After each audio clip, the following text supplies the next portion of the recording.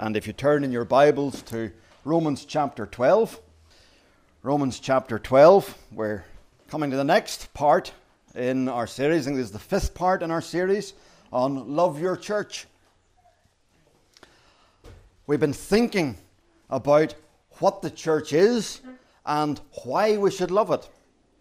And we're seeing now not just the why we should love it, but how we should love it.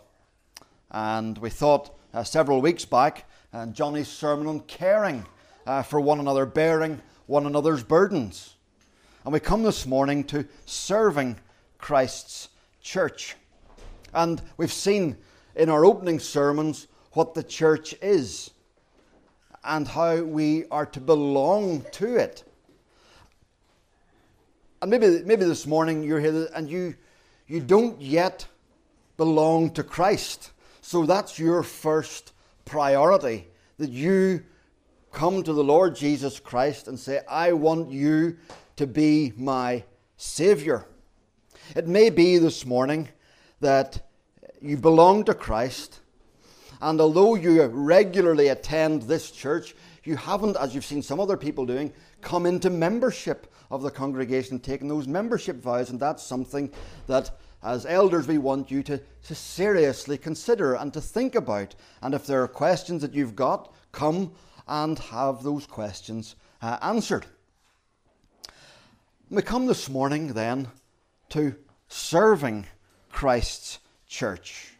And that very word serving sounds menial. It sounds second class. We were at one of those great nobility estates on holidays and wandering round Mount Stuart where there were the lords and the ladies and the servants' quarters. You know which quarters you would rather be in. You would rather be with the lords and the ladies. Nobody wants to be a servant. And even to think of a sermon on being a servant might make us feel guilty.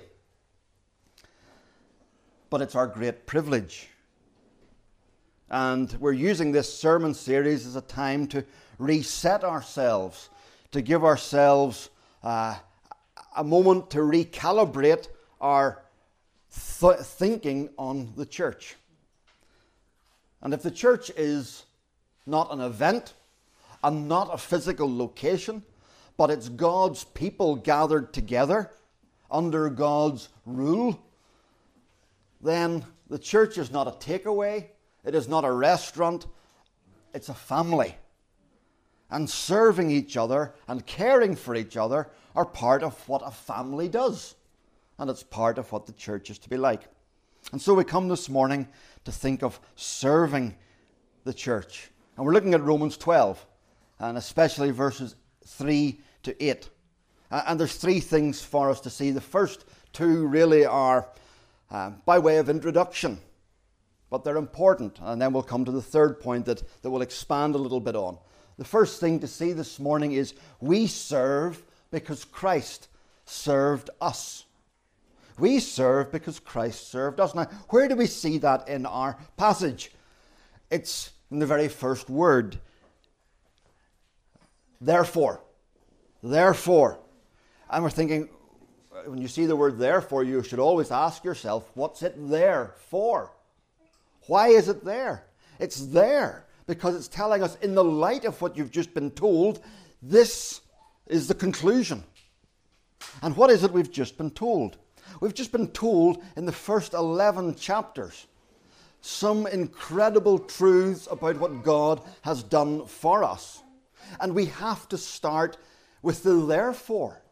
Because if we don't start with the therefore, then we'll just come to offer your bodies as a living sacrifice and use the gifts that God has given you.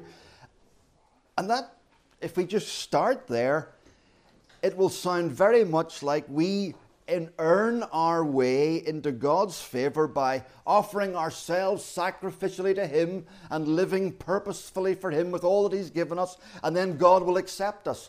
That's not the case. Therefore, points us back to what we've been told. And in chapters 1 to 3, we're told that there is no one righteous, not even one. Father Sheehy has got himself into trouble for highlighting particular categories of people whom God, particular actions by people that God says no to. And he's got himself into trouble for that. Actually, he didn't go broadly enough. Paul is an equal opportunities offender, and in chapters 1 to 3, he says you can be really bad, you can reject God in ways that society will say no to. You can be really bad and not be righteous. You can be really good and not be righteous. You can be really religious and not be righteous. There is no one righteous. Everybody is going to hell. Paul says, there is no one righteous, not even one. For all have sinned and fall short of the glory of God. So there's astonishingly bad news in the first 3 chapters. But then, in chapter 3, in the middle of it, Paul says, but now a righteousness apart from the law, apart from obedience, has been made known. And it's through Jesus Christ. And it's through trusting in his work. And in chapters 4 to 8, Paul sets out the wonder of what comes to those who, instead of banking on their own performance, put all their hope and all their trust on Jesus' performance. And he comes to chapter 8, and he starts off in chapter 8 with a therefore. He says, therefore, there is now no condemnation for those who are in Christ Jesus. Because of what Jesus has done, there is no condemnation. And then in chapters 9 to 11, he unpacks the wonder of the spread of God's salvation. This news of what Jesus has accomplished and how it spreads, and how the Jewish people had rejected it, and it was now spreading to the Gentiles, but how it would come full circle to include the Jewish people again. It would encircle the globe. And Paul bursts out with this great chorus of praise at the end of chapter 11. To the wisdom and the power and the glory of this God, who's made this salvation known to people of every nation, tribe and language. And then he says, therefore, since you were the people who were doomed, therefore, since God has brought a Saviour into the world who has paid and he has been condemned in your place, therefore, what kind of people ought you to be? And that's why he says, therefore, I urge you in view of God's mercy. The Christian is someone who has received mercy. A Christian is someone for whom Christ came into the world, and as Philippians 2 puts it, he humbled himself. He took the form of a servant. And he was obedient to death, even death on a cross. In Romans 3, Paul uses this word for sacrifice. He uses it, he just used the word sacrifice earlier. He says, God presented Christ as a sacrifice of atonement through the shedding of his blood to be received by faith. He's the Lamb of God who takes away the sins of the world. And when we ask him to bear our sins and to bear the wrath that we deserved, we find that we have received mercy because he took the blame. He served us. He became the substitute. He became the sacrifice. And then the person who's received this mercy, what are they to be like? Therefore, in view of God's mercy, offer your bodies as living sacrifices. He was the dying sacrifice. He was the king who became the servant. And what are we to be? The sinners who have been saved. What are we to be like? We are to be living sacrifices. We are to be servants. And when you think about it, he who was the only begotten of the Father, he who was, as one of the ancient creeds puts it, very God of very God. He was truly God, and by whom all things were made.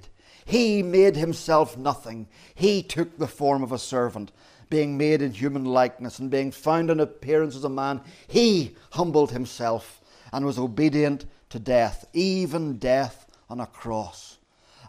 And that should stir our hearts to say, what, if He has done that for me, what can I do for Him? Therefore, offer your bodies as living sacrifices, holy and pleasing to God. How do you think the Father reacts when He sees His people, as far as we can in our humanity, mimic His beloved Son, the one who gave Himself to be a dying sacrifice? And the Father looks and He sees us offering ourselves to be living sacrifices. Oh, it's pleasing to Him. He delights in it. And in verse 1, the NIV has here, this is your spiritual act of worship. It could also be translated, this is your reasonable worship, or this is your reasonable service. It's the word that's used here for worship. It doesn't refer to the vertical direction towards God, but it's our horizontal living for God in the world. If this is what Christ has done for us, then we are to use our bodies to live for Him in the world. And that makes perfect sense. It's entirely rational, Paul's saying. It follows. Christ did this for us. We are to live this way for Him. Oh, think of what our Saviour did. Is it any wonder that Paul says, do not think of yourself more highly than you ought? Where would we be if our Saviour, who had every right to think of Himself highly, said, I'm not doing that. I'm not doing that. You want me to go and do that for them? Where would we be if He said, it's not my job? Where would we be if He said, I don't feel like that today? You know, sometimes we might say, I don't feel like it today. Sometimes we might say, I've been doing this for years and nobody notices. Imagine Christ living for 33 years, living a life of perfect obedience because we needed a perfect record. And we couldn't live a perfect life and we needed somebody to live it for us.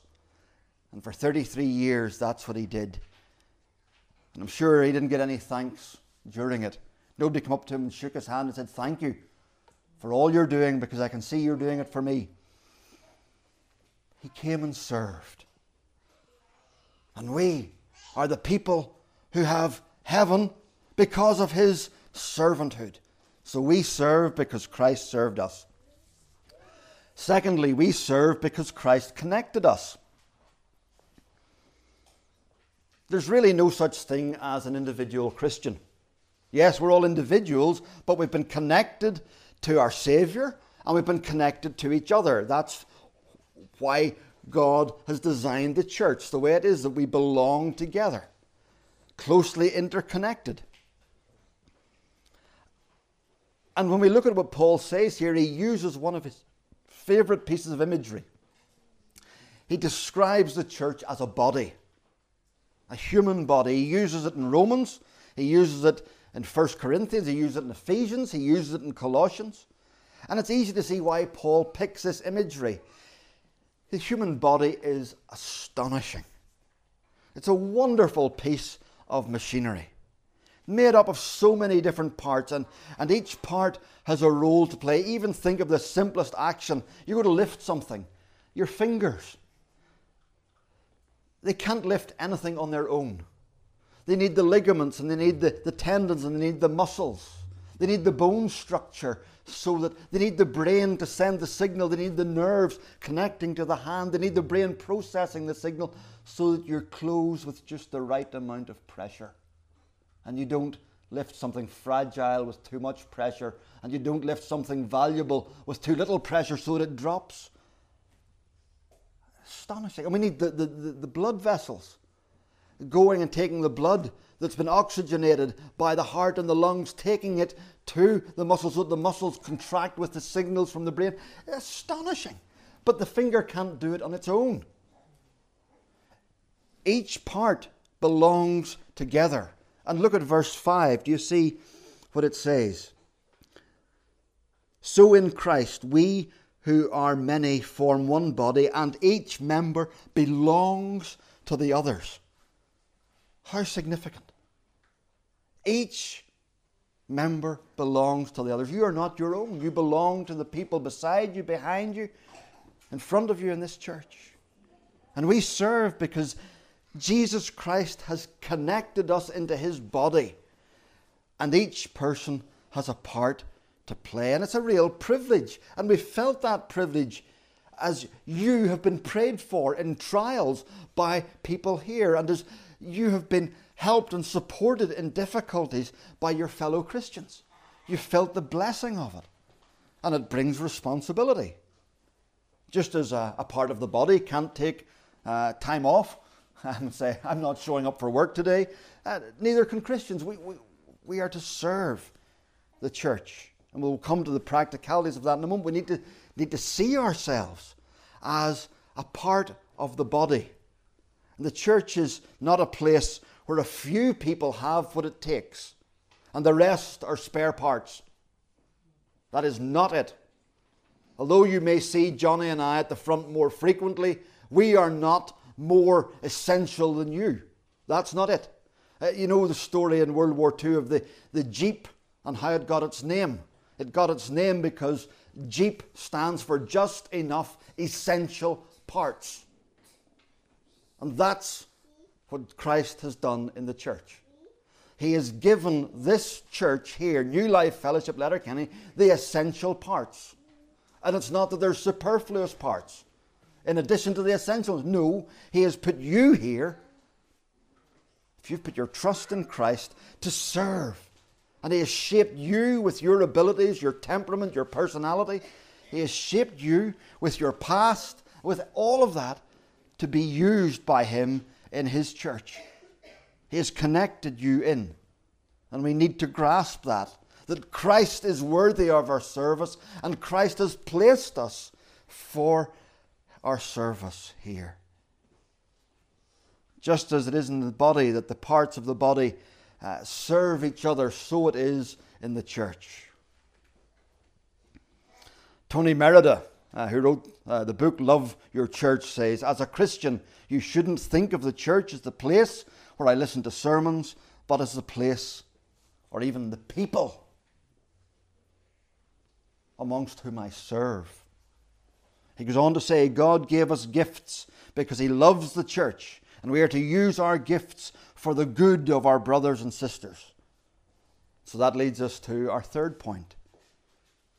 We serve because Christ served us. We serve because Christ connected us. We serve because Christ gifted us.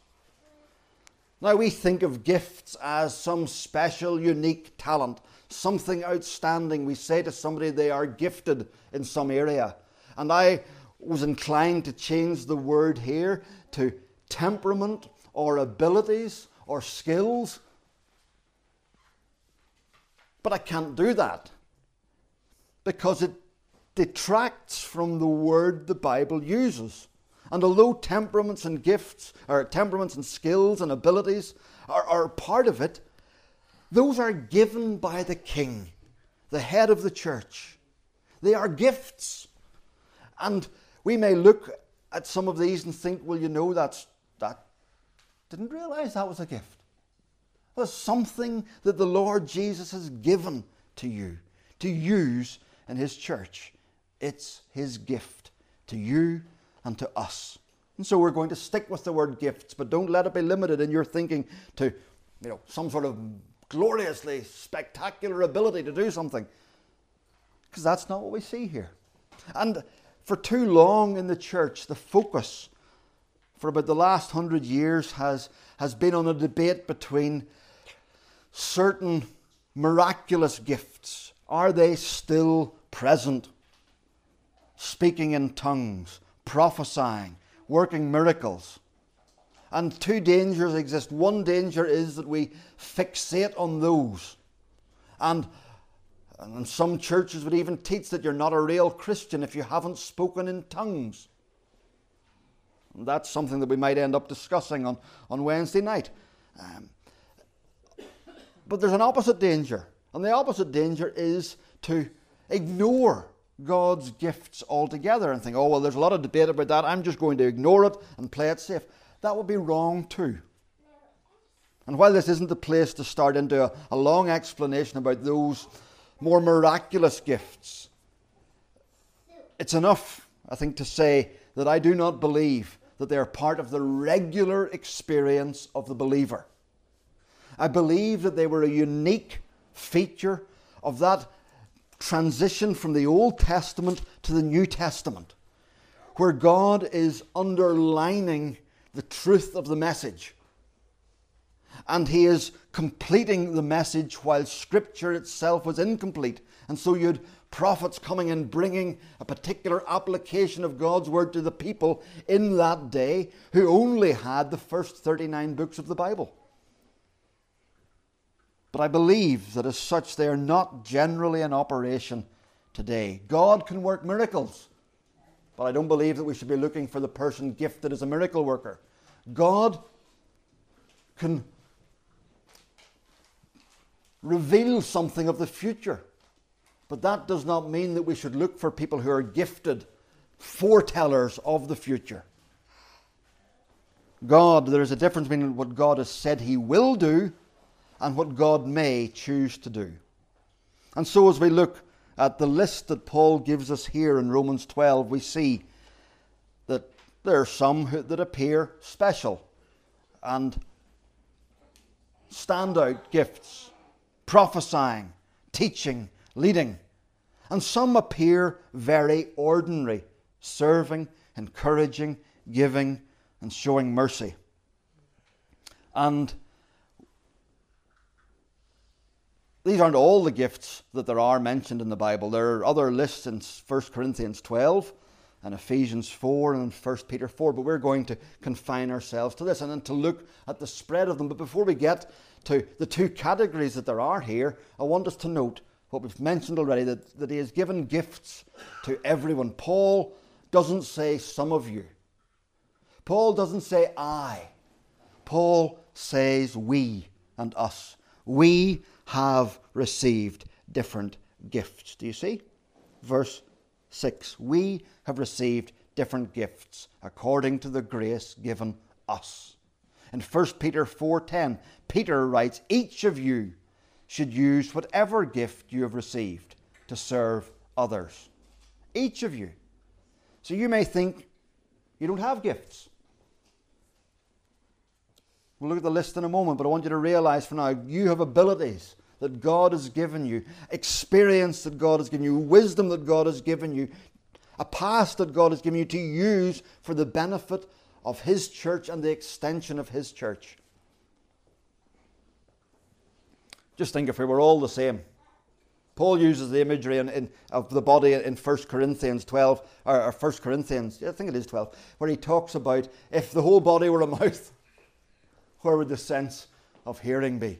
If everybody in here was a preacher, think of the chaos it would be on a Sabbath morning. You'd come in, the heat wouldn't be on. The chairs wouldn't be set out. There'd be no tea or coffee afterwards. There'd be nobody praying. There'd be nobody able to present the singing. There'd be nobody bearing one another's burdens. There'd be no use. But God has shaped us and He's given us a whole range. And let's take two categories that Paul has for us here. There are gifts. They divide into two categories: gifts of speaking and gifts of serving. One is not superior to the other. They are both vital. Just like the right hand is not superior to the left hand. You go to carry something, and we're to carry one another's burdens, and we're to reach out and welcome people. You need two hands. God has given us these two sets of gifts. He says, and I think what we have in verse 6, if a man's gift is prophesying, let him use it in proportion to his faith. If it is serving, let him serve. I think he's setting out the two broad categories, because Peter does the same in 1 Peter 4:10. Each of you should use whatever gift you have received to serve others. We've read that. Then he says, if anyone speaks, they should do so as one who speaks the very words of God. If anyone serves, they should do so with the strength God provides. There's the two categories: gifts of speaking, gifts of serving. That doesn't mean, as Tony Merida reminds us, this does not mean that those who speak never serve, and that those who serve never speak. That's not the way it is. But we need to ask ourselves, or it's helpful to ask, which way has God shaped me? What category are my gifts in that I might use them? And so let's think first of all then of gifts of speaking. He has here different words. Prophecy, one who teaches, one who exhorts. And rather than trying to give narrow definitions of them, let's think of them as different applications and opportunities to exercise speaking gifts. This word prophesying, before the scriptures were complete, there were men who received direct word from God. And sometimes that direct word concerned the future. But most often, it took God's word and it applied it to a particular circumstance of the people at that time. That was true in the Old Testament and true in the New Testament. So they weren't so much foretelling the future as telling what to do in the present. They were preachers. And now that God has given us His word fully so that the man or the woman of God may be thoroughly equipped, we do not need this ongoing revelation, but we do need ongoing application. And so, a prophet today bears most resemblance to what we might call preaching. We don't have the office of prophet today, but it bears close resemblance to the office of the preacher. One who is called to proclaim God's word and apply it to today's issues. As a man gifts in this area, he should consider whether God is calling him to serve in the ministry or in the office of an elder, because an elder is to be able to teach and with authority. Prophecy. Teaching. Here's a wider remit. Not everyone is able to teach. Not everyone can take a thing in to hold other truths in balance and to put it across clearly. Teaching is to be marked with clarity and wisdom and knowledge. It's got to be accurate, but it's got to be clear. Not everyone can manage that. Some of you have a gift for clarity. Some of you have a gift for communicating in a very visual way. And so many of us are visual learners. In fact, when you look at Scripture, all of the writers of Scripture are masters of imagery. And some of you are great with imagery, and that's great for communicating to all sorts of people. Some have a gift of communicating. Some are good at getting a handle on a passage of the Bible and illustrating its truth and explaining it simply. If that's you, look for ways to use that. Maybe in teaching Sunday school. We have opportunities for some of you testing out. Is this where your gifts lie in this area? It may be at church camps. It may be in youth groups. It may be in Bible studies. It may be in evangelistic Bible studies where you're setting out the truths of the gospel with people and you're saying, this is what it's like, and you've got image after image that you're using to communicate with them. And you're taking them to the truth of Scripture and setting it before them. If that's you, think how God may use it and come and speak to the elders, or look for opportunities to use it in sharing the gospel with and sharing the Bible with people outside of the church too. Exhortation, Paul mentions here as well. Or encouraging. The word that's used means to come alongside somebody, to put an arm around their shoulder, to give them strength to keep going, or to give them direction in a path that's hard, to come alongside and to encourage. And some people we're all to do it. We're all to do it. But some are particularly good at it. Remember Judith Tate's mum, Margaret McCune, at her funeral, Warren said, that the number of times he had preached a sermon that he thought was rubbish, and Margaret would say something wonderfully rich that she had gained from it. I remember that too. remember preaching a sermon one Lord's Day evening that I thought was the worst I'd ever preached. I thought it was terrible. And Margaret hadn't been out at church, but she had got a tape of the service and she had listened to it, and a message came back to me about how much she had benefited from it. It probably was a clanger of a sermon, but she was so hungry to hear of God and so keen to see her Saviour that she got good out of it, and she wanted to encourage the preacher. She had a gift of encouragement. Maybe you are like that, and you see things in other people that you want to spur them on, and you're quick to send a message. Keep doing that. Be that sort of person. Or you see somebody struggling, and you know, I've been there before, and you think, well, I wonder, should I go and give them a word of encouragement, either from Scripture or from my own experience? Go and do that. It may be that it's not just a speaking gift, but it's a writing gift. The sort of person who's quick to put pen to paper, to send a card, to give you a verse of Scripture. You've got the time and you've got the thought. It's the gift of encouraging. Use it, please, to spur on your brothers and sisters. The gifts of speaking. Paul also mentions, and we'll be finishing with this, the gifts of serving. And it's so broad. He talks about service, and then he talks about the one who contributes, and the one who leads, and the one who does acts of mercy. And these seem every day. But breathing is every day. And eating is every day. And we need the everyday things. They're vital. And so these are vital. Serving and giving and encouraging and acts of mercy are all commanded for every Christian. We all need to be doing them. But here's an acknowledgement that some are better, or some have more opportunity, or some have resources, or some have time to do what others do not have time or resources to do. And we serve. That word takes in so much. It's a heart that's ready to serve, to ask, what can I do? It takes in, think of church life. The putting on of the heat, the opening up, the setting out of chairs, that's serving.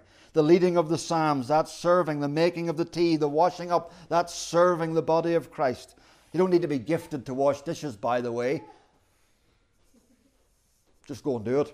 That's right, it's commanded for all of us to serve. But there are things that people have time and opportunity to do that others may not have. To go and visit the sick. To make a meal for someone in an emergency or a stressful time. Or to put sermons up on the internet. It's all service. To have the visiting preacher for lunch, that's service. To show hospitality to members of the church, that's service. There's lots of ways to serve. I think of one lady in my home congregation who's a professional cleaner, and she would have said, I'm just a cleaner, a school cleaner. Not at all. That magnificent servant of God kept the church looking pristine, so when people came in, they weren't distracted by stuff lying here and dirt there and biscuit ground into the carpet there.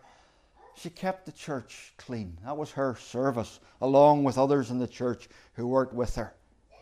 Valuable service, not just a cleaner. What an awful phrase. Or an older person who feels they're unable to do much, but they've time to pray and a burden to pray. Think of an old Christian who prayed every week for every member of her church. An adult who takes time to be interested in young people, to talk to them, who finds that they find it easy to do that. That's a gift. It's serving. If you've time to be practically helping somebody else in the church who has work that they can't do, that you could do, that's serving the body. This is an opportunity to think creatively. What Paul says here is not a limitation. It's not just that there's three things that he says, oh, by the way, you could give, or you could lead, or you could do acts of mercy. Those are just for instances. It may be giving. Some have more resources that they can give. Some have more time that they can give. Some have wisdom and experience that they can give. The word giving here doesn't just relate to money, but all sorts. If you take a young Christian under your wing, or a young mum, or a young man, and put time and effort into them so that they grow. Others have ability to lead, but may sit back for many reasons, because leading is costly and tiring. But if God has gifted you for leadership, don't sit back. It says here, let him govern diligently, or let him do it with zeal, it could be translated. Take the initiative. Come and speak to the elders by whom all things are to be governed.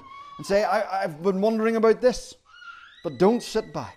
Acts of mercy. What a wonderfully broad phrase. Showing mercy. Some are really good at spotting what needs done. Putting themselves in others' shoes or skin or heart or head. They're empathetic and sympathetic.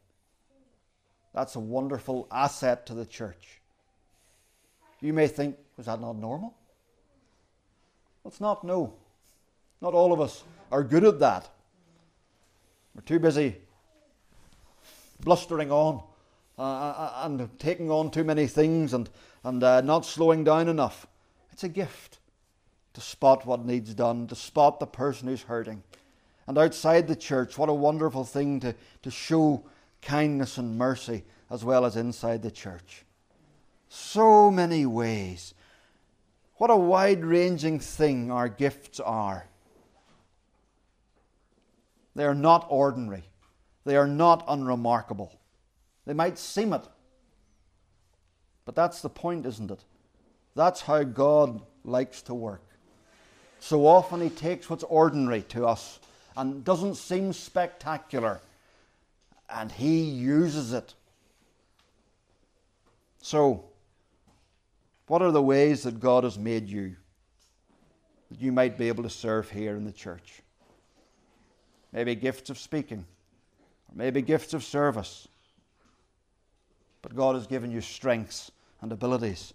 So let us seek to use them as we seek to serve our King, who gave himself for us. The King of the universe became a living, serving sacrifice for you.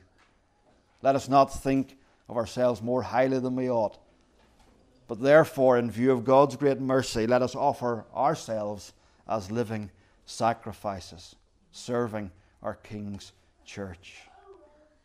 Love your church by serving your church. Amen. Let us stand, if we're able, as we come to God in prayer.